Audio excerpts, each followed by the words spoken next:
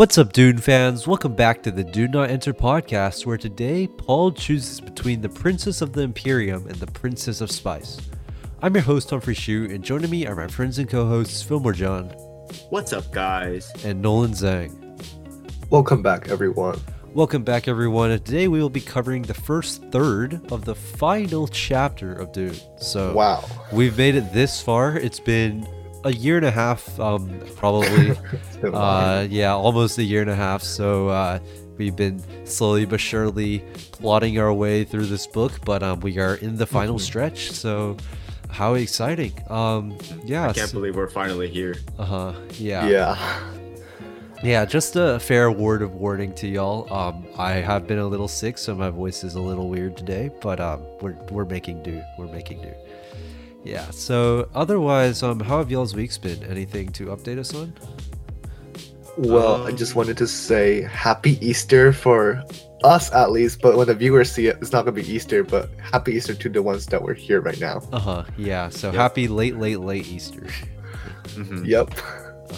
Yeah, so y'all do anything fun? I mean, I know I didn't do anything, but did y'all go Easter egg hunting or something? No, I went to College Station with my church because we were doing like a fellowship with our College Station like church friends. It was interesting because I've never gone to like A&M before, so we drove around A&M for a bit. And I was just like, man, like it's cool and all, but like I'm just happy that I'm going to like Duke, But at the same time, it's also like, for real casual flex. Sorry. Flexing on the 95% of rejected applicants. Sorry, guys. But like we also today on our way back, we decided to visit the George Bush Library. It was surprisingly open, and I came in thinking like, man, like what did he do for a country? Like he was like that, the Iraqi or like the Afghanistan war type of guy, right? But like. The library was a lot bigger than I thought, and then I didn't realize that he did some better stuff, so I was surprised. So it was good that I got to know our president a little bit better. Still oil tycoon, but I didn't realize he lived in Odessa, Texas. But I was like, wow, he lived out there, like out there. Isn't Odessa famous for oil? I can't remember one way or another. I don't remember. It is. It's called like the Permian Basin. That's what the exhibit was talking about today, actually. Oh, okay. Oh, really? Oh, interesting. Yeah. Doesn't he own a ranch out there as well? They used to own a house out there, but now they moved to Houston, I think, right? And then now they're like out. Okay. Let me find the actual name. I think it's called the Permian Basin. Permian Basin. Yeah. Okay. It sounds like about right. Yeah. Yeah. I feel like I know where that. I feel like I should know where that is, but then again, my geography is getting worse and worse as I use it less and less. So. Yeah. Yeah. So, anyways, cool. Really fun stuff. Happy Easter to everybody. And so let's kick it off. So, Nolan, why don't you take it away with the epigraph? Okay. So this week, epigraph reads: He was warrior and mystic, ogre and saint, the fox and innocent, chivalrous, ruthless, less than a god, more than a man. There is no measuring Muad'Dib's motives by ordinary standards. In the moment of his triumph, he saw the death prepared for him, yet he accepted the treachery. Can you say he did this out of a sense of justice? Whose justice then? Remember, we speak now of the Muad'Dib who ordered battle drums made from his enemies' skins, the Muad'Dib who denied the conventions of his ducal past with a wave of the hand, saying merely, I am the Kwisatz Haderach. That is reason enough. From Arrakis awakening by the Princess Irulan. Okay. So it was a pretty long epigraph this week, but there was a lot to say, right? Yeah. So firstly, we got like this idea that Paul's gained a bit of a deity status among the Fremen, and his deity status isn't just a singular object. Like he's encapsulating many, many different aspects of both good and bad, like positive and negatives. And there's so much that like he is so beyond like the understanding of the regular people. Like he's like so complex almost that like he like nobody can understand what his motives are. Weirdly enough though, like the epigraph kind of foreshadows Paul's maybe potential death. I don't want to say that he's going to die because I don't think he'll die in the last like 20 pages of this chapter, but it is weird because it foreshadows something. And it says in the moment of his triumph, he'll see death like through some type of treachery. And the thing is, like, he still allows it to happen, right? And it's kind of a parallel because like today is Easter and all. And I know not everyone's a Christian, but like at least from a Christian perspective, we celebrate Easter because Jesus like knowingly died on a cross, despite knowing that he's gonna get betrayed by Judas, and they're gonna come after him, and like they're all gonna die. But like Jesus, like the story of it is that the intent behind, like, it's a little different from Jesus' story because the intent behind Muad'Dib's sacrifice is more uncertain. They like kind of question whether he died out of a sense of justice or if it was like not a sense of justice. I'm not sure what else it would be for. But if he did die out of justice, now who, right? Who exactly did he die for? Did he die for the Fremen people or did he die for like the Atreides, right? So all these different questions kind of like are passed down through this books that are kept by the Princess Irulan, passed down through the constraints of time, unanswered, really just opened up to whoever the readers and the historians are, like up to their own interpretation. Yeah, I mean, it really is like a historical account because in current history, you know, there's still so many things that are left unanswered, so many motives that are left undiscovered, right? We don't know why like Paul would do some of these things, right? But especially a lot of this epigraph is foreshadowing his you know, budding ruthlessness almost. But yeah, I mean, it's just there's so many unanswered questions. Yeah, cool. So yeah, thanks for analyzing the last epigraph of this book, and why don't we start with the quote section? So Fillmore, you have the first quote. Okay, so for my quote this week, I chose, "When did an Atreides worry first about things when people were at stake?" Wow. I mean, really not living up to the Atreides name, I see. Yeah. Yeah. So my quote for this week is quite long, but I'm only going to read the first sentence of it. It goes, "How would you like to live billions upon billions of lives?" So, yeah, I mean, how would you like to live that many lives? I mean, I know too many. I can barely live my one life, so yeah. So my quote this week is, "There should be the word tension directly opposite to adapt, the demanding memory," she thought. "There should be a word for memories that deny themselves." Wow. Is adab an actual word in Arabic? Did you look it up? Or let me see right now. right. Well, we'll find it later when it Nolan. is actually. Oh, it is? Great. So adab is a term used in the modern Arab world to signify literature. Okay, so And it evolved from the earliest meaning to become a literary genre distinguished by its broad humanitarian concerns. Literature and memory. I suppose those have some of a connection. Yeah. Sounds like something that Princess Irulan's been doing this whole time. Yeah, exactly. Writing down the words into memory. Yeah, cool. All right, really nice quotes. Fillmore, why don't you take it away with the bulk of the chapter? Okay, so to start off the chapter, we start in the point of view of Paul, and he's reclaiming the Arakian governor's mansion, and well, he's essentially taking back what's rightfully his. And so they're doing some investigations in the building to make sure there are no remaining Harkonnen traps or Harkonnen people. And hopefully they do a more thorough job this time so they can avoid another Hunter-Seeker incident.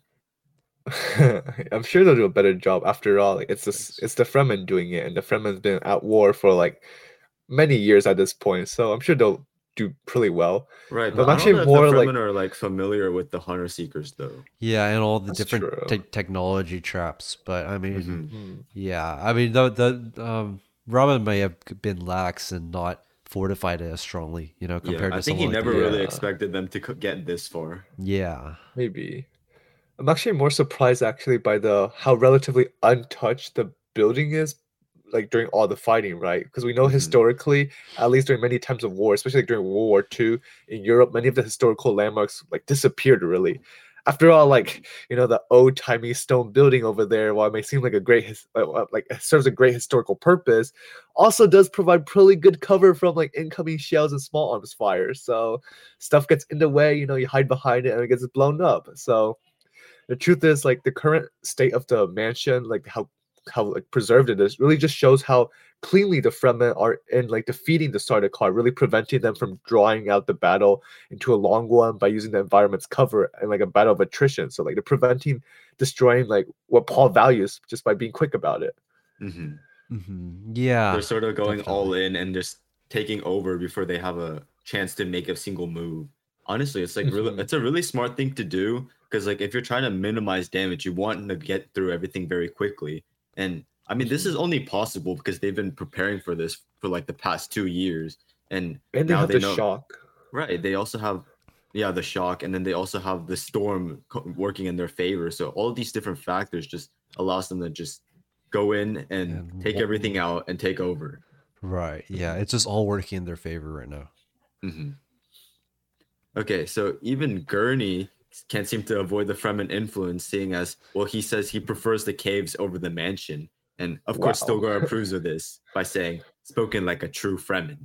And I really like this scene because I'm really glad to see the two getting along after the tension we felt a couple chapters ago. Yeah, so what Paul definitely does not need right now is more internal strife between these guys, especially considering his own fragile mental state and how he's struggling against his mother and Shawnee and all the other forces.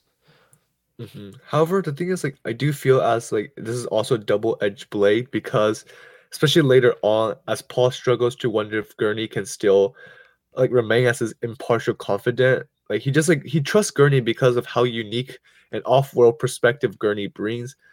And like the thing is, like because as he becomes more and more like Stilgar and the other Fremen, like he just kind of loses that, right? Because he already has Stilgar for the wise counseling for like the Fremen perspective, additionally to his like own mom's perspective of like having all the Reverend Mother's perspective. He does like I feel like Gurney is supposed to be his like his friend type of Hmm. confident, Oh, not so like you're saying he's sort of losing Fremen. his individuality of being an Yeah. outworlder. Kind of. Yeah, Maybe, and yeah. even Basically. and Paul references this later too when he's talking about Stilgar and how Stilgar's losing his own his kind of friendship in exchange for this worship. And Personality. I don't quite remember, but he might have also pointed at Gurney and said the same thing.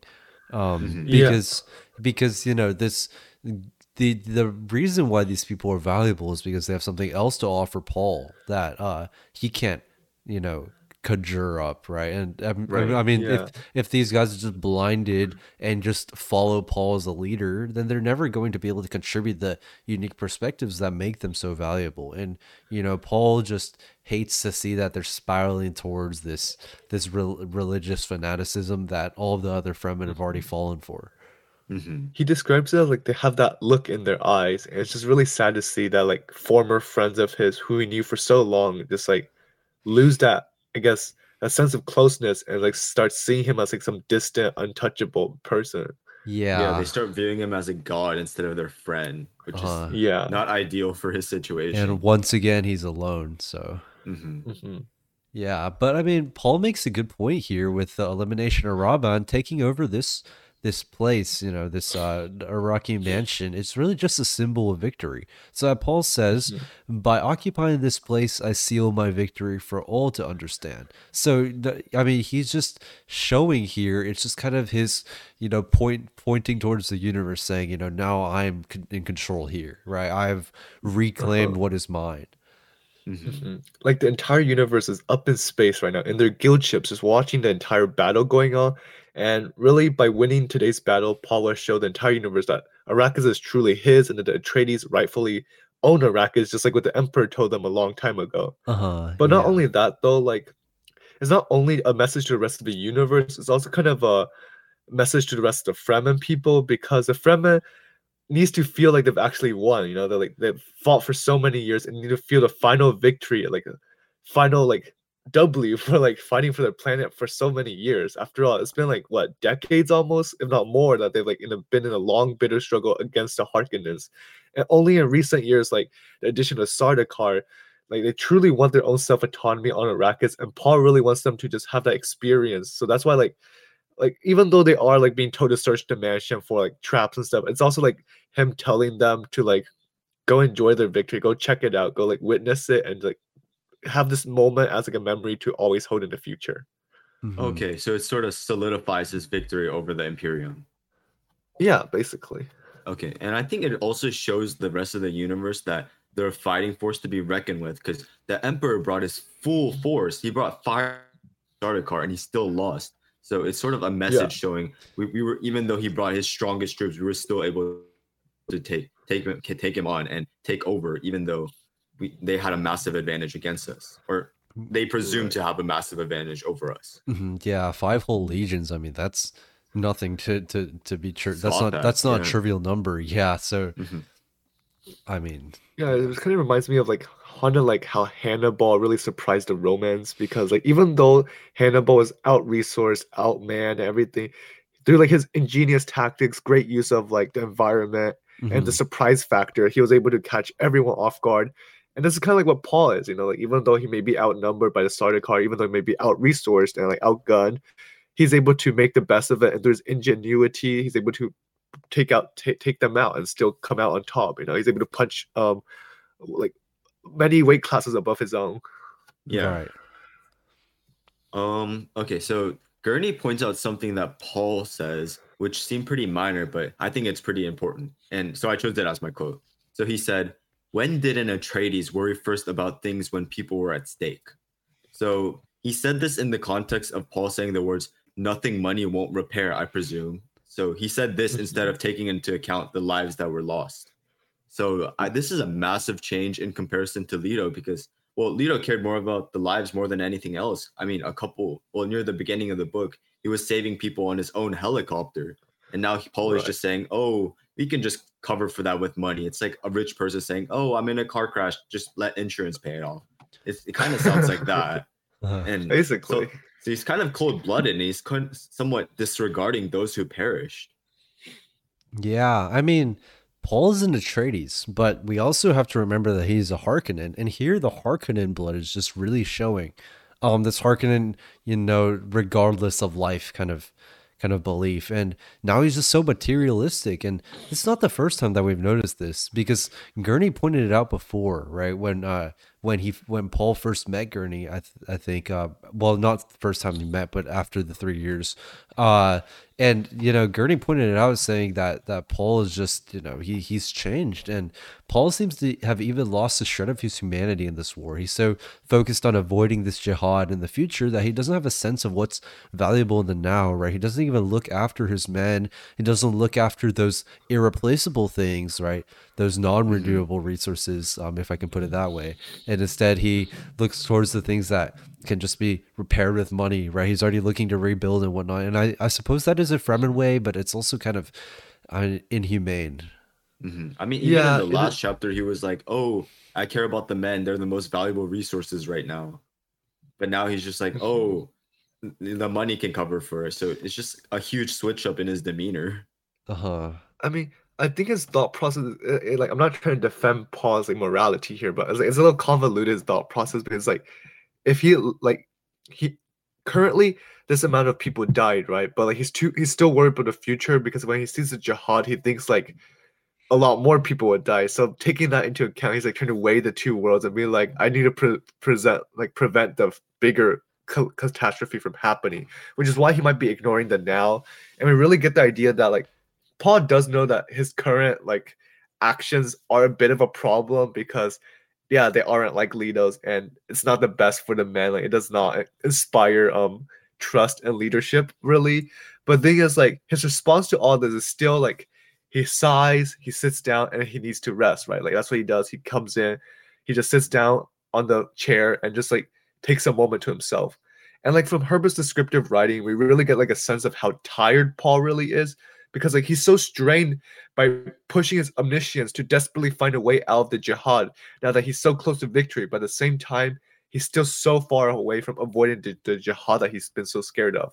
Like, he's exhausted. And sometimes I feel that too, like you're like super tired, and like your friends come to you with their problems, but like I don't know, like I can't handle my own problems. Oh, like, how am I supposed to help you when I can't even solve my problems? Yeah, exactly. Like it's too much for me. Like I'm done with myself. I can't I want to care for you, but it's just like I can't feel it right now. Yeah, it's quite hard to do. It's just a sad but true reality. Yeah, I mean, he's exhausted, and kind of this uncaringness. I forget what's the best synonym for this. Apathy. That's what I was looking for. This apathy. This kind of empathy. Apathy. Like this kind of apathetic like view towards life, just kind of not caring about anything. And it's just kind of kind of present throughout a lot of characters in this chapter. You know, Paul, Jessica, even Shawnee to an extent. I feel like, right?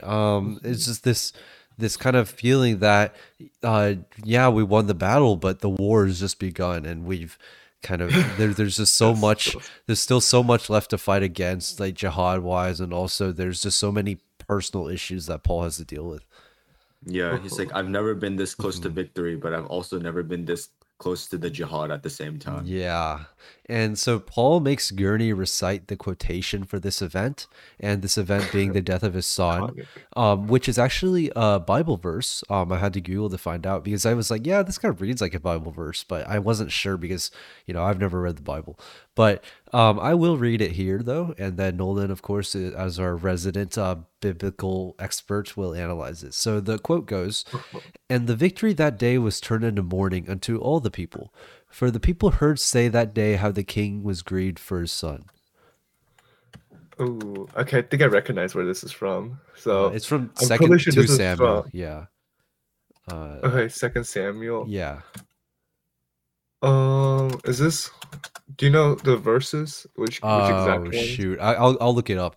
Like, Okay, because like my initial thought was about the Pharaoh and like grieving for the firstborn son, and uh-huh. like because that one was like a pretty iconic verse as well, where like after like the after the Passover, which is really ironic because like the Passover happened on Thursday or Uh-huh. Wednesday evening and like into Thursday, and Uh, like the Jewish people and then the ghost came and killed all the oldest firstborn, and then the Pharaoh cried. That's uh, like my first thought. But like if it's from uh-huh. Second Samuel, that means it's probably with one of the Israelite kings. But It like I was cannot Second Samuel 19 and then 1. 19:1. Let me Um, see. yeah. Well, some spontaneous research here. Israelite Oh, king. Absalom. Oh, Okay, another one. So Absalom, I'm not quite as familiar with the story, but it was David's son, and I heard he was a bad person, so he died, wait, like who is I don't know David? what to say. I don't know what to say, bro. I um, heard Absalom was like a party boy. wow. So Oh, Okay. okay. Well, yeah. Well, I mean, for those who yeah. read the Bible, fact check me on this later, but I don't really remember great things about Absalom, so Yeah. Well, but like he even wasn't like a great mm, son, like you cry for your son if he dies, so understandable, David, uh-huh. it's okay. Mhm. Uh-huh. Sorry about that, but yeah. Well, honestly, when you mentioned that, like, it kind of almost made me forget about the fact that his son died like a couple of chapters ago. I mean, like, I understand, like, it's there. It was only a couple of chapters ago, but it's been like a whole week or so. Mhm. But like, I could hardly tell that his son's death has been weighing so heavily on Paul's mind in this chapter because the entire first part of the chapter has really just been his dialogue with a lot of imperative language of him like commanding people around, right? He's Mhm. ordering stuff to be done inside the Arakian building. And every single time that we've gotten like a glimpse into his own inner thoughts and emotions, we've just felt like this heavy, suffocating tiredness, enough to make us all sigh, which is kind of contagious. But like that's all I've gotten. Like I forgot the fact that son died, and now we're really beginning to see the effects of this death here. Yeah, honestly, I thought he forgot about his son, at least for a little while, but he was really just holding back all his emotions. Well, I guess like a true Bene Gesserit. Mhm. So Yeah. Mhm. And he sort of had this dark cloud just hanging around his head, looking for any openings in his like, I guess in his mind. But I Mhm. guess our boy has gotten so much stronger, not just physically but mentally. So I'm kind of proud of how far he's come and how he's been able to hold back. But mhm. at the same time, like this really can't be good for his mental. Yeah, Probably not, and also but he's yeah. like done this before too with the death of his father. He was just kind of sitting there until he Right. erupted. And I feel Mhm. like sometime or another, he's gonna erupt. He knows he can't do it here, but he's just kind of, it's just this slowly breaking dam. It's a ticking time Containing, bomb. yeah, basically, and he's gonna blow sometime or He another, needs an right? outlet. Yeah, Mhm. so I mean, it's just the fact that his son died and he doesn't even have time to process it is just, it's a little bit scary to think of how much that would destroy him. Yeah. Yeah, I I'm mean, I just don't have a happy that son, he but I didn't can get just hurt. imagine like the Hmm. pain. Yeah, I mean, we're not parents, but but eventually if we choose to become parents, if your children die, then that's an extension of you, right? So Yeah. Uh-huh. Yeah, so kind of switching off that really dark topic into something a little more interesting. This is how Alia communicates with her brother. So this is how she does it. She places herself into the future so that Paul, when accessing his visions, can see her. So it's kind of not a direct like, so Alia wasn't lying when she said it wasn't telepathy, but it's as close. It's like a one-way telepathy, Alia Yeah, can just plant herself in the future, and then Paul will just be able to see that and interpret it. And I think it's just crazy to think about, and even crazier to think that she claims Paul can't even do this. Like, I I didn't know. think there was something that our boy the Quisatatara couldn't do. I thought everything was Yeah. in his power, especially anything Bene Gesserit related. I thought he had, Mm-hmm. the Reverend Mother's powers and more, right? And considering how Alia is a Reverend Mother herself. So basically, this future seeing power, if you can even call it future seeing, this is how Paul knows that Stilgar has found the Baron's body before Stilgar says anything. So Stilgar must have thought Paul has psychic powers or something, right? Which kind of leads to his reduction of a person. Right. I think like this is actually pretty insane. Just like it's really hard to make, at least for me, to make an understanding of it. So the currently how I'm thinking about it is like Aaliyah is kind of like making footnotes along the vision line of the future. So it's just like Aaliyah's going ahead in the book and like she's like dropping all these footnotes and like doggy earring like some of these pages. So every single time like Paul's looking forward, he runs across a little comment left behind by Aaliyah. So he's like, oh my, like that's a message, you know? And it's just like these, I'm sure like these footnotes or whatever left by Aaliyah are like inconsequential because otherwise Aaliyah will have like control over the future and that was probably isn't what's happening. So Aaliyah's probably just like the overlay vision. I don't really understand, but she's like able to go in and like leave stuff in the future Just for acting Paul. as like some sort of phantom, leaving a note. Yeah. Yeah, she's like pointing Paul along the right path, I guess. Oh, So okay. like I'm Yeah. kind of like it's like an interesting way of thinking about it because if Paul can't do it and Aaliyah can't, that means like Aaliyah's kind of like a secret like she's an extension of Paul, man. Like in a way, Okay. she's able to do stuff that he can't. I'm just curious to see how Herbert really develops on this idea because like this is Mhm. powerful stuff, and like I know we have like only 20 something pages left, so like, there's probably no space in this book, but like in future books, I want to see how it shapes the decision making of Paul. Yeah. It's like imagine like the combination of like the siblings. It's like the power is like the key to making fully charting maybe the future, like the mind-boggling and vast confusing labyrinth called the future that like other people and even Paul right now can't make a sense of. But Valia can like guide Paul in the future. That's insane. Yeah, if they could work Yeah. together, I mean, there's no stopping them. There's just Uh-huh. so much power concentrated there, especially if Aaliyah has developed powers that even this famous legendary Kwisatz Haderach doesn't even have. There's Yeah. there's just no telling how far their power can extend. I mean, both Aaliyah and Paul together may just be strong enough to take on the uncertain future. But this kind of brings up the question, what is Aaliyah's true potential? Because, I mean, she Yeah. clearly has more room to grow. And, I mean, just Uh-huh. like Paul, she wasn't born normally, and she may be the first of her kind. So, I mean, if she has some more tricks up her sleeve that even Paul can't match, I mean, things are going to get interesting very quickly, especially in the future Family when, I feud. mean, Yeah. family feud. Oh Well, no, that'd be funny. The treaties hopefully versus the not, but Harkonnens. Yeah.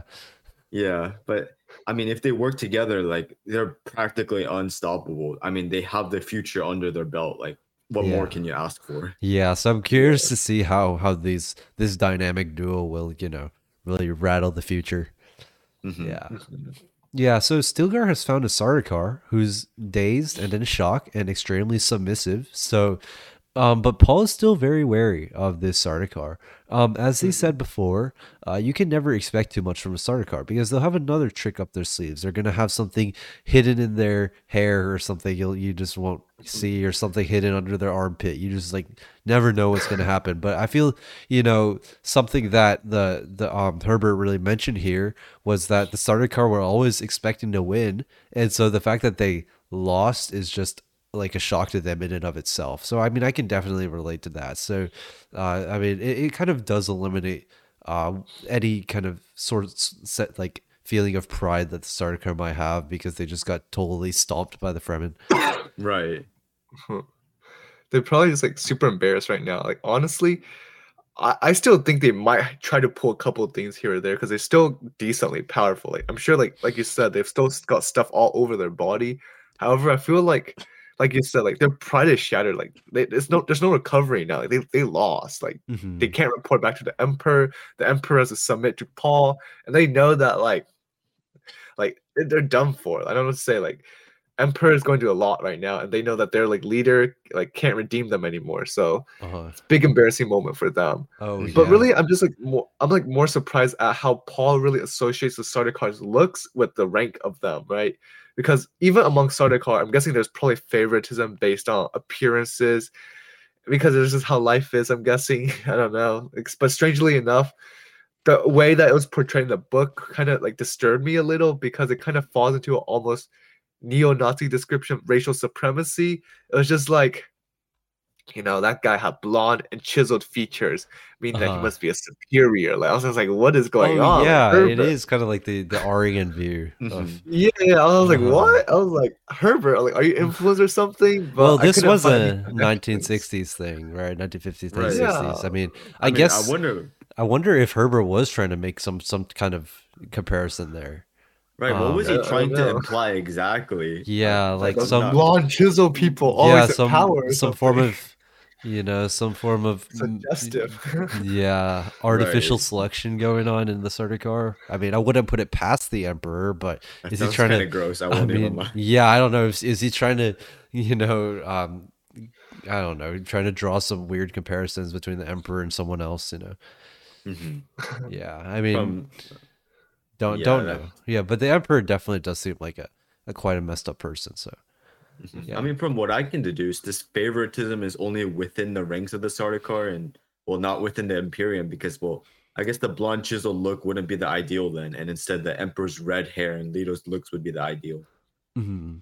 Yeah, I mean, Well, just looking like the Emperor would probably be the ideal, not like a blonde chisel guy. well, I mean, I know Hitler didn't fit his own Aryan Yeah, he didn't even fit his description. own ideal. Yeah, Well, I so guess that's also true. yeah, so it was. I mean, that's also kind of one of the weirder things in history, But Wait, so did he view himself as inferior? That's well, so he strange. clearly didn't, but Clearly not. No? But, yeah, clearly bro not. is an embodiment of hypocrisy. Yeah. Yeah, I cannot understand them guys. Anyway, away from Nazi discussion, but yeah, I mean, it's just really weird going on that appearance is an indication of rank, right? Because I don't think that's ever really held true, like ever in history. Yeah. Appearance At least being for an indication military, of yeah. rank. Wait, Yeah. wasn't Nefud also blonde? Was he? He might have been. Wasn't it? Maybe. I feel like there was I a feel like I'm description of- envisioning him as like dirty blonde or something. I don't know Yeah, why. like sand-colored hair. Yeah, maybe you're right. Maybe you're right. Maybe That'd the be- emperor just likes blonde stuff. I don't know. Well, that's his own Maybe. personal preference. Anyways, yeah. Can't speak So, for the emperor's taste. yep. So Paul has asked this Sardaukar specifically, this blonde Sardaukar, to take a message to the emperor, and this message reads: "I, the Duke of a great house, an imperial kinsman, give my word of bond under the convention. If the emperor and his people lay down their arms and come to me here, I will guard their lives as my own." And then he proceeds to swear upon it with his ducal signet ring. So he's essentially forcing the emperor to surrender here. So Paul must truly believe that they've completely overwhelmed and crushed the Sardaukar, because we don't even get much of a battle scene, right? It's just kind of this explosion, this commotion, a flurry of movement, and suddenly, the chapter changes, the point of view changes, and Paul's won. So I wonder, what the Spacing Guild is thinking about all this. Are they, I don't know, they find out Arrakis is totally lost, and what are they doing? Just taking commissions from like sports betting up there? I don't know. Yeah, so they're just playing, they're just booking, what's it called? High odds for the Fremen now. It just all flipped. Yeah. They're the third-party transaction party. Yeah, they're just taking 1% off the top of all the bets. People sports betting from outer space. I don't know. They start preying on microtransactions. Yeah. Feeling the great houses gotcha addictions. Yep. Anyways. Yeah, but like back to the book, but I don't quite remember exactly as clear, like, because I read this a long time ago, like when I finished a book. I finished over Thanksgiving break, but I felt like there's maybe more fight scenes or something. I feel like, I don't know, like I feel like it's too easy. 'Cause if Paul truly did just like win, then like like it's a bit of a letdown, the climax, you know. I think Herbert knows this, so maybe there's probably going to be more drama within the last 20 pages in Oh, this I fully book. expect. Yeah, like I definitely expect some type of like way of to spice things up. Whether there's like blustering dialogue, whether it's like ferocious like geopolitical arguments, there's gotta be some type of action going on. Like something's gonna like we're gonna take a plot twist somewhere around here. Yeah, I mean, if there's not a last second plot twist, because, or if there isn't a last second plot twist, I'll be so angry because, well, right now the conclusion of the story has had a lot less action than I was hoping for. So Mhm. Herbert Uh-huh. really needs to spice things up to make the ending like a lot more memorable. Yeah, definitely. Although Agree. it is just a continuation in a larger work, so I'm not sure what to expect, but I know it'll be something good. That's for sure. I definitely Mhm. hope so because I Mhm. mean, the Emperor did say to the Reverend Mother, "Oh, we need to come up with the Oh, plan." that So plan. Oh yeah, yeah, that's kind of a I'm waiting on that plan. foreshadowing. So I yeah, I'm want to waiting on see it, what bro. that plan is. yeah. Uh-huh. Yeah, let's see what this emperor guy can come up with, because everything he's come up with so far clearly has not worked. Right. Maybe the Hostage plan has to crisis do with with the Faye. treachery thing in the epigraph. Right. Yep. We must see. Uh-huh. Mhm. Mhm. Well, now we see that Chani and Paul's mom has finally arrived into the Eric King quarters. So Stilgar makes kind of a remark about not really understanding why when Jessica walked in, she was kind of entranced by the weirding room and she like asked for time off there.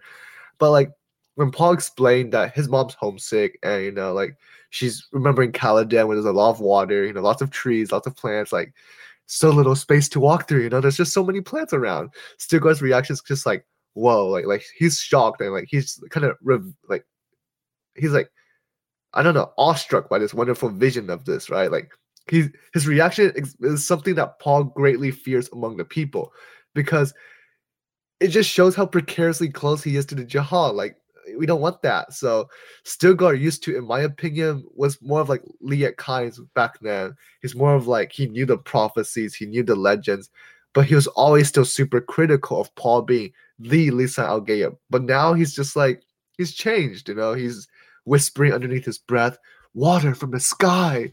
Like I Mhm. understand he's excited, but like he's changed, like a little too much. He's kind of starting to represent like the other Fremen who were like labeled as like I don't know those crazy fanatics early on in the book by themselves, but now like he kind of resembles what they whisper. Like you see, he knew. No one told him, but he knew. Like he's sounding like them now, and just like this shift is like he truly converted. Like Paul truly converted his former enemy to a devout follower. And like I can't tell if that's a good or a bad thing because Paul doesn't like it, but like Stilgar's like in a Mhm. good place, I guess. He Well, I likes mean, I it. guess they was never really his enemy. They were just sort of on not the best terms. Yeah, I Yeah, not on the guess. best Yeah, they terms. just weren't acquainted with each other yet. And now, Mhm. and now that they've gotten to know each other, Yeah, they're they're sort of like Uh, family at this point. yeah. Yeah, they're like family. So it was like today, like we were talking about this in Sunday school. Like I was asked by like my teacher, like how much evidence would it take for me to believe that my brother was like the Messiah? And I was just like, nothing's ever gonna convince me that my brother's the Messiah. Like that's cap. Like he's not Jesus. Like he's not my savior. But like this is how this thing is going on. Like Stilgar's ate beside him. He's showered beside him. He's fought beside Paul. He's like Paul's brother, and now he's just like believed that Paul is like the Messiah, like the savior for the Fremen, like he sees Paul as a supreme being far beyond his own capabilities. This conversion is just like he took the most intimate person in his life and convinced them that he was better than them, like different from them, and like their ruler. That's crazy to me. Like I don't know, like he's Yeah. really moved. Mhm. I mean, even though they did all these different things together, they showered, they ate and fought. Well, I mean, I'm not sure about the showering part, Uh-huh. but I mean, but Maybe. he managed to convince someone who is so close to him that he is something special instead of like someone he knows in everyday life. He's no longer part of his norm. He's part of like a cult, I Mhm. guess. Yeah, and You I know, feel that that's also partly Paul's fault because he's always seemed like really aloof to me, kind of this person that like though he's not always trying to put others down, he kind of distances himself, right? I don't know if y'all mhm. get that feeling too, but I feel that Paul just the way that he acts around the Fremen and even around those he's close with, just I mean, just don't. I mean, it's too mechanical. I feel like it just makes it feel like he's a machine that's just better. I mean, he was born to take command, so I can see why Uh, he acts that way, but it's right. just unnatural. Like unlike Leto, he's missing some sort of humanistic element to it. Yeah, and I Lacking the mean, it's just camaraderie. it's just his human qualities have just kind of declined over time. Mhm. Yeah. And Kind of sad, I want to yeah. also want to talk about Jessica's like well, I guess homesickness. So do you guys think that they'll ever revisit Caladan? Because I mean, although they're dependent on the spice now, I guess they could take a couple bags of spice with them and maybe visit the planet for a month or two. I guess I mean that would be I the mean, plan, but they gotta get the guild to cooperate, right. And also, Yeah. Caladan probably belongs to another Grey House now. And the Oh Atreides are yeah. just the Atreides have so many targets on their backs. It's like easy for others to, like set an ambush for them or something. So I Oh, don't know. I feel that it's kind of weird to say, but Arrakis has turned from the most dangerous place to the safest place for them. Honestly, in my opinion. okay. Yeah. So Arrakis is now truly their home. Yeah, so unless they could really, unless Paul really takes over the Imperium and everything, right? Yeah. Unless He's he until he becomes the next emperor. yeah, Yeah. it's not gonna be safe. Oh, so he kind of needs to force them to recognize them Yeah. again. Mhm. Okay. So, I mean, there's also a big reveal in this chapter that Raban is also dead. Well, I mean, I guess it's not that big of a reveal because, well, he died in the background without a special scene for him or Yeah. anything. So, I Yeah. mean, at least the Baron had a somewhat proper death scene, but Robin doesn't even get a cause of his death. He's just like, oh, Robin's dead. Uh-huh. Yeah. So I'm pretty disappointed in how some of the main antagonists are just dying. Yeah, dude just got casted to the end credits. Like He died off camera. yeah, he died of and narrator and he was gone. Yeah. Yeah. Yeah, I mean, again, Herbert's just casting these guys aside like they're nothing, they're worthless. And I mean, yeah, Rabban wasn't terribly useful to the plot, but also he was a pretty big villain. I feel like, and it seems that Herbert didn't even consider him important enough to merit a cause of death. So we just don't know. So somehow Wasted he word just space. he just died in the commotion. And body was never recovered. Yeah, he just got killed in action, I guess. I don't know. I Don't mean, know he what could have happened. at least said, "Oh, he was killed by some of the Grab and Sink and Pan Fremen who were angry at him, so they got their proper Or like revenge." maybe it's like, oh, we found his body in a ditch, or something. At least Right, give and it give us looks like something, and right? that baby was thrown in with him or something. Oh wow, yeah, we have classic Fremen type, them babies are the scariest Fremen. Yeah, Mhm. So I mean, yeah, that's quite disappointing though. So I mean, Mhm. it would be even more disappointing if some of the other villains like Fade just died the same way. yeah, I think Fade might be different though because Fade actually had a plan and like he actually got like pretty large. I don't know, book time, Yeah, I guess. yeah, So I yeah. feel like Like Fade would get more respectable death. I Than, mean, he well, got I a don't know. solid 30, 40, 50 pages, 50 pages maybe. Yeah, the yeah. arena Yeah. fight. Yeah, and I also mean, so at the did the very Baron, beginning. but Yeah, true. The Baron got a lot of Baron pages, got and the stabbed by Baron Gomdavar. just got stabbed by the Gomdavar. I mean, yeah, poetic justice, but also, we could have got something better than that. At least, make Paul like duel him or something. Like make him like trip him by like disabling his suspensors, and he just like oh yeah, he or just make him can't know roll better. around on the ground while he can't do anything because he's too fat. Yeah, yeah. Anyways. Anyways, but yeah, so like finally, who does get book time is Jessica. So Jessica finally opens the doors to the room and walks in. And it's kind of weird because she doesn't seem as emotionally shaken as Stilgar kind of described her. He was just like, I don't know what's taking her so long. She's like asking to take time off, in the rooms. But really, Jessica kind of seems different when she walks in. Like she walks in with what Paul described as assertiveness with no emotion. So she comes over and looks at her son. Like she knows her son. Like he's been run ragged. Like she could tell that he's tired because she's been a Gesserit, even though Paul's trying to hide it. She peers down, but she has zero compassion regarding his emotions. She's like disregarding his emotions and just like disregarding the fact that he's super exhausted from the battle and from the loss of his son. It's kind of like a little scary almost. Like Paul's going through a lot and his son just died. He just won like a massive victory. He's also just like Jessica is hit by homesickness of Caladan, and yet Jessica is still so stone-faced, apathetic towards Paul. Like she's like get up, like where's Alia? It's like I just had a thought, like maybe it's not like for him per se, but maybe it's like a way of her coping with this. Like this facade is not for Paul to feel bad. It's not her intention to embarrass or like demean Paul. It's rather for her to continue maintaining composure so that she can make it through this entire ordeal. Mm-hmm. I think so as well, but I think it's also a bit for Paul because she needs to be cold to him so he will see it through to the end. So if she lets her emotions get in the way, it'll also affect Paul's emotional state, and it might be a hindrance in how everything gets resolved. So because everything, it all depends on Paul right now to keep the jihad from happening. And if Jessica messes anything up, the blame it'll all be on her. Right. Yeah. And also, she's in a place that doesn't hold very good memories. You have to remember we're in the mansion right now, and the mansion, a lot of bad things happen. The Yue betrayed him. Leto died. The Hunter Seeker incident. So I mean, all these bad events, they're definitely affecting her psyche as well. Yeah, it's kind of PTSD, right? I mean, I think that Jessica really is in shock. It's not faked. I don't think she's just faked or just she's so inhumane now that she just can't feel, right? I mean, I don't think she's doing this on purpose because she said the book says she was quote unquote rendered incapable, not incapable, but rendered incapable. So some external force was the cause of this, but it's still really scary. Everyone just seems so emotionless, and it's just scary to see how these Bene Gesserit seem to just be cold and withdrawn. There's no fiery emotion. There's no outbreak of tears, of screaming, crying as you'd expect from our species, right? I mean, you just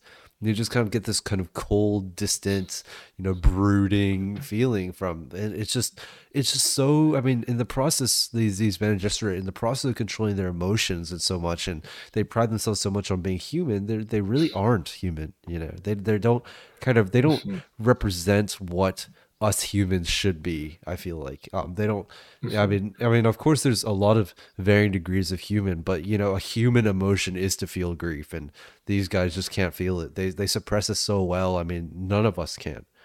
But that's what makes them so good at politics, and that's what's going to make them so good at negotiating, because the Emperor's about to come out, and maybe Jessica's doing this so that she could get Paul up and ready for this Emperor's entrance, because she needs him to be able to, like you said, like see things through to the very end. She needs to get his act together, because the truth is, his son died, he just won a victory, but like the negotiation is the most important part in order to make sure that everything goes well and that the results are what matters. Yeah, but like one way or another, I'd still expect more emotion, and just like more, there's just too much restraint, so much that's just alien. I think she's sort of relying on the philosophy, all's well ends well. So everything needs to end well for everything to be well. Yeah. Even though I guess it will never be like that because Leto the second died. The process matters. Yeah. Okay, so can we talk for a moment about how much of a beast Alia is? Oh, for real, I was hoping because even though she was in such a precarious situation, she's already out there in the battlefield killing enemy wounded and marking their bodies for water recovery teams. Like she's out there doing so much. Because I mean, when I was 4, I was watching Sesame Street. And, I mean, I understand that she has the experience of many reverend mothers, but I mean, Paul even says that any good Fremen child does what Alia is currently doing. So any good Fremen child, of course. Yeah, I mean, of course, it's nothing special. Again, again, just your everyday activity. What these people take for granted is just something that we would never understand. And these Fremen children are definitely trained way differently than anything we could imagine. I mean, it seems that battle tactics are drilled into them from the womb, right? They're just, right when they're a fetus, their mother's just reciting like the art of war to them or something. I don't know, but it's just they come out and they can already recite the Holy Scripture, the art of war.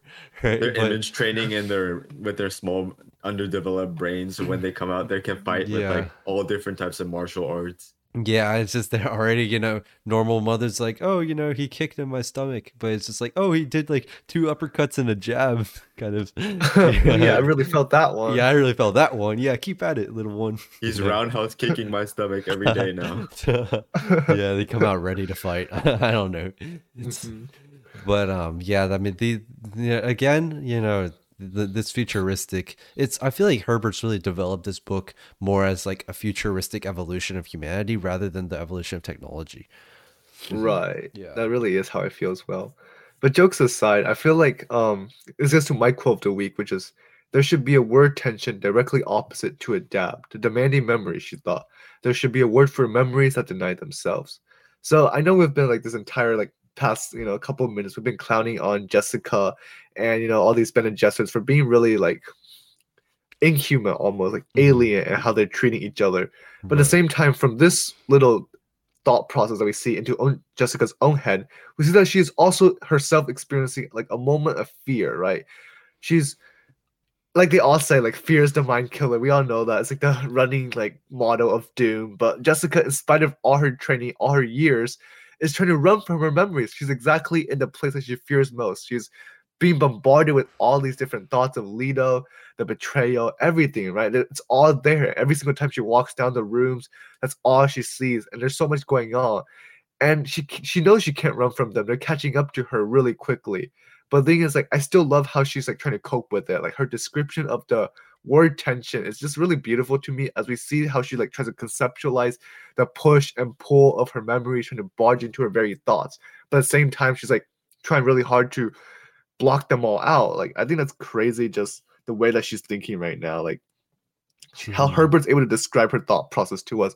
It's kind of like our anxiety coming towards us. Like we know that we like Monday tests, like we hate those. Like as we're podcasting, like I know that I might have a Monday test, but like I'm trying to keep that out of my head as I'm podcasting because I'm trying to be present here for y'all. I'm trying to be like here in the moment, enjoying every single moment instead of worrying about something in the future, instead of worrying about something that might not matter to the singular point in time right now. That's how I feel like Jessica's mind is going.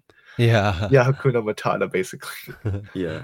I really like even though we say it a lot, fear is the mind killer, but we also have to kind of, if you reverse it, it also makes sense. The mind is the fear killer. Oh, that's actually so clever. If you're able to control your emotions through your mind, then fear becomes a second thought. I mean, I think like on Discord, Humphrey left his little bio as fear is the mind killer. So I thought that was pretty cool. So I was thinking, the mind is the fear killer. So I don't know if you saw that, but I left that as my memo. Hey. I kind of wanted to bring that up. Oh, I did not see that. Wow, that's actually that's so clever. Wow, I don't know if anyone's come up with that before, but no matter what, that's really clever. I'm gonna make that really my simple, but yeah. I'm gonna make that my status for a while. That's actually so cool. So I mean, that's just this whole thing, just Jessica needing to kind of stay in the moment for Paul and just for everyone else around her. Even though it might not be totally voluntary, right? I mean, there's just so many external factors that play into this. And kind of this also leads into my quote for the week. So back-to-back quotes. And this quote is really long, but I just loved Paul's outburst here. And so it goes, "How would you like to live billions upon billions of lives?" Paul asked. "There's a fabric of legends for you. Think of all those experiences, the wisdom they'd bring. But wisdom tempers love, doesn't it? And it puts a new shape on hate. How can you tell what's ruthless until you've plumbed the depths of both cruelty and kindness? You should fear me, mother. I am the Kwisatz Haderach." So, I mean, wow, I just think that this was such a cool way for Paul to tell his mother off, because it's just him referencing that he's having these experiences that no one else, including his mother, has had. You should fear me because I am greater. Like, it's like I am ascendant kind of thing, right? I mean, because it's almost like a rebellious teenager saying, "You have no idea how I'm feeling," But in this case, Paul is totally justified. Nobody has any idea what he's feeling, except for maybe Alia, questionable. But question mark. But it's especially crazy because the Reverend Mothers can only see into other Reverend Mother experiences, and these experiences are all from perspectives of power. But Paul can see both the highs and lows of the human population. He can see, the poor, struggling to make a life for themselves, but he can also see, these Fremen who may not have much, but are, really dedicated. And he can also see the rich, the Harkonnens and the Atreides of the past. And just when you have that kind of an all-encompassing perspective, it makes a lot of sense that he has a tempered view on the necessities of war, right? I mean, he's Yeah. delved into both ends of the spectrum here. He's really found the balance between everything, and I mean, there's just nothing that he hasn't seen before, and I mean, everything should just click for him. I'm He's surprised he gone through doesn't like want to so just burn much. everything down and just rebuild it from scratch, considering Uh-huh. he's seen everything and he knows all the horrible things. And I mean, considering it's Paul, he probably can build a better society, but I think he knows that he's not arrogant enough to try that. Yeah, and I mean, honestly, that jihad might be his way of building the better society. You know, It Right. reminds might. me of the age that concluded that like the humans need to die for the better of Earth. Oh yeah, I mean, Isn't there that- like a word for that? A misanthrope? Someone who hates like all humans? oh maybe. I'll Google that word real quick. I don't Yeah. specialize in humans Ye- who hate me, guys. It's not discrimination. Oh yeah, if you yeah, hate you're everyone. right. Yeah, a person who dislikes humankind and avoids human society. Yeah, so. Yeah. I mean, you're right. I mean, the jihad might be a way for him to impose his idea on the universe, but again, you know, that's This not his goal. reverse Yeah, psychology. yeah.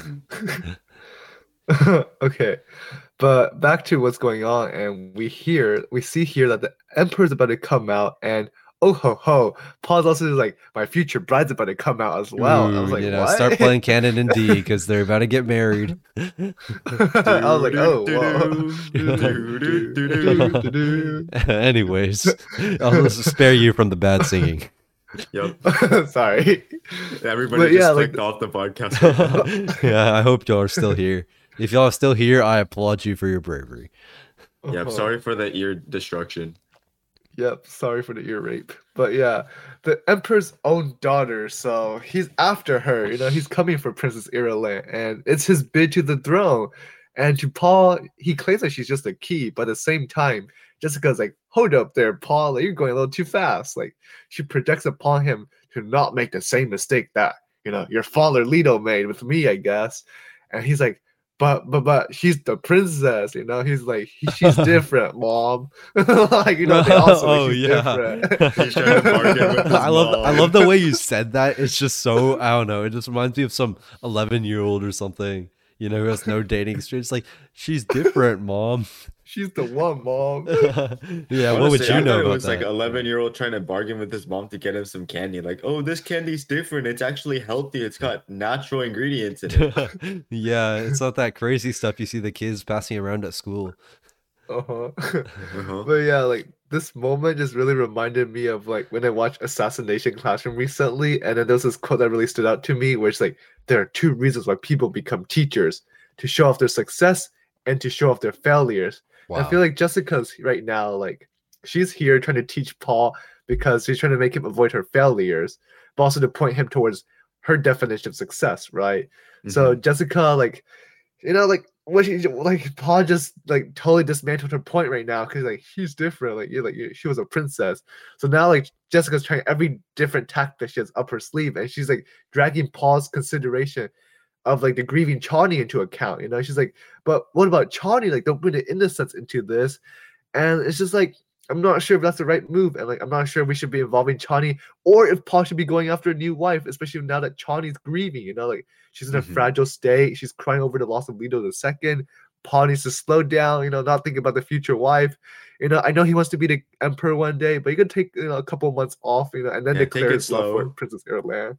Yeah, like, guys, chill out. There's an engagement period for a reason. Yeah, not even a honeymoon. Didn't even take her out to dinner. He's just like, you're my wife now. Yeah, no question about it. No questions asked. Yeah, like, he's trying to get his hands on Irulan. He's such a womanizer, just like a certain somebody I know. What? And he happens to be co-hosting with me in this podcast. Well, not that far, but anyways, Nolan does have the pull. Yeah, what? He's got that unspoken riz.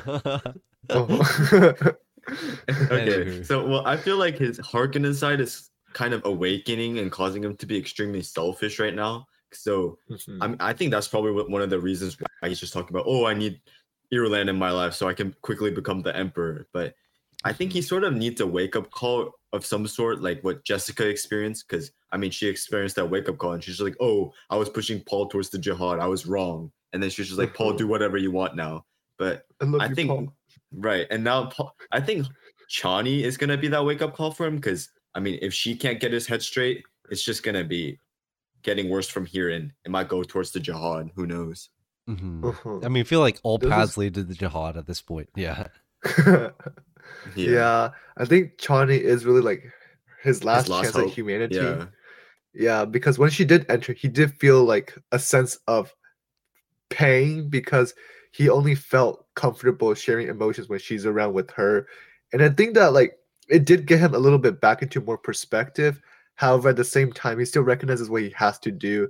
And I think he kind of showed that when he was like, I'm telling you this as Usul because he realizes that he has different roles to play as Paul, like he's not Mhm. just Paul or Usul or or the Atreides or all this other stuff. He's multiple roles, Uh-huh. but at least to Chani, he's telling her that as Uso, he'll wait for her, he'll be there for her, but like he's got other stuff to do as Paul Atreides, Muad'Dib, etc. Yeah, et So cetera, it's et just a little cetera, et bit weird. cetera. The Kwisatz Haderach. He's He's got a just lot of titles. yeah. So I mean, this is just one tie to something that isn't so formal.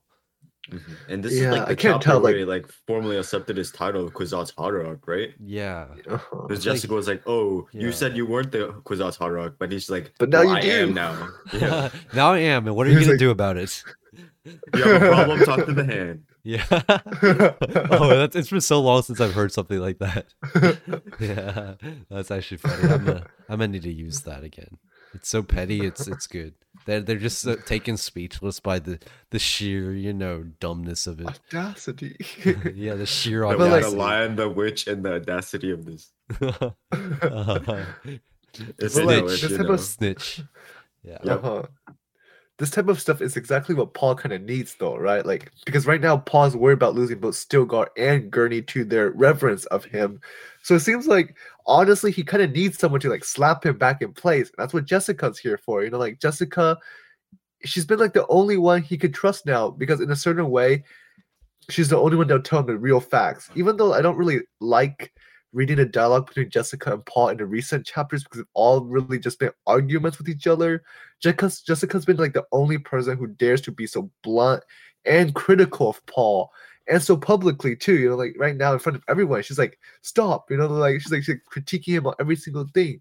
And in that regard, maybe she is the only person who could be the best advisor to Paul as of right now and in the future, only Mhm. because she could hold him accountable. Yeah, I mean, even though she used to be one of the main factors in its push towards the jihad, I mean, now she's one of the main factors pushing against it. So, I mean, Uh-huh. I respect Jessica so much for how much she's changed and done for Paul. And now at the most critical moment, she acts as one of the only anchors keeping Paul in check. So Yeah, I think Herbert has done such a phenomenal job writing female characters in this book. I mean, instead of just writing the classic damsel in distress, he Uh-huh. actually wrote one of the best, I think, female written characters in any book that I've ever read. So yeah, She is that's good, just one of yeah. my favorite things about this book. Like the cast is actually diversified and each character plays a valuable role. Hmm. Definitely. Yeah, the story couldn't progress without a lot of these characters. Mhm. Yeah, cool. Well, on that note, I believe that concludes the discussion for this episode of the Do Not Enter podcast. Make sure to read the part in chapter 48, ending at Paul said, "Step back out of my way." So, what a command, right? And tune in next time when we discuss it. As always, thanks to all of you listeners for being patient with us and being interested in our thoughts. Follow us on Instagram at Do Not Enter, Reddit use such Do Not Enter, Twitter at Do Not Enter, and email us at do not enter at gmail.com. That's DUNENOTENTER@gmail.com. Please contact us with question, feedback, or I dare say, it's tough. It's a tough one, toughy to pronounce. Oh, shoot, Mhm. Nolan, do you have an idea of how to say it? Snorek? Snorlax? Snorlax. Snorlax? Yo, okay. Yeah. Yeah. Yeah, sleepy Snorlax. Yeah, so Perfect. yeah, perfect pronunciation. Love it. 10 out of 10.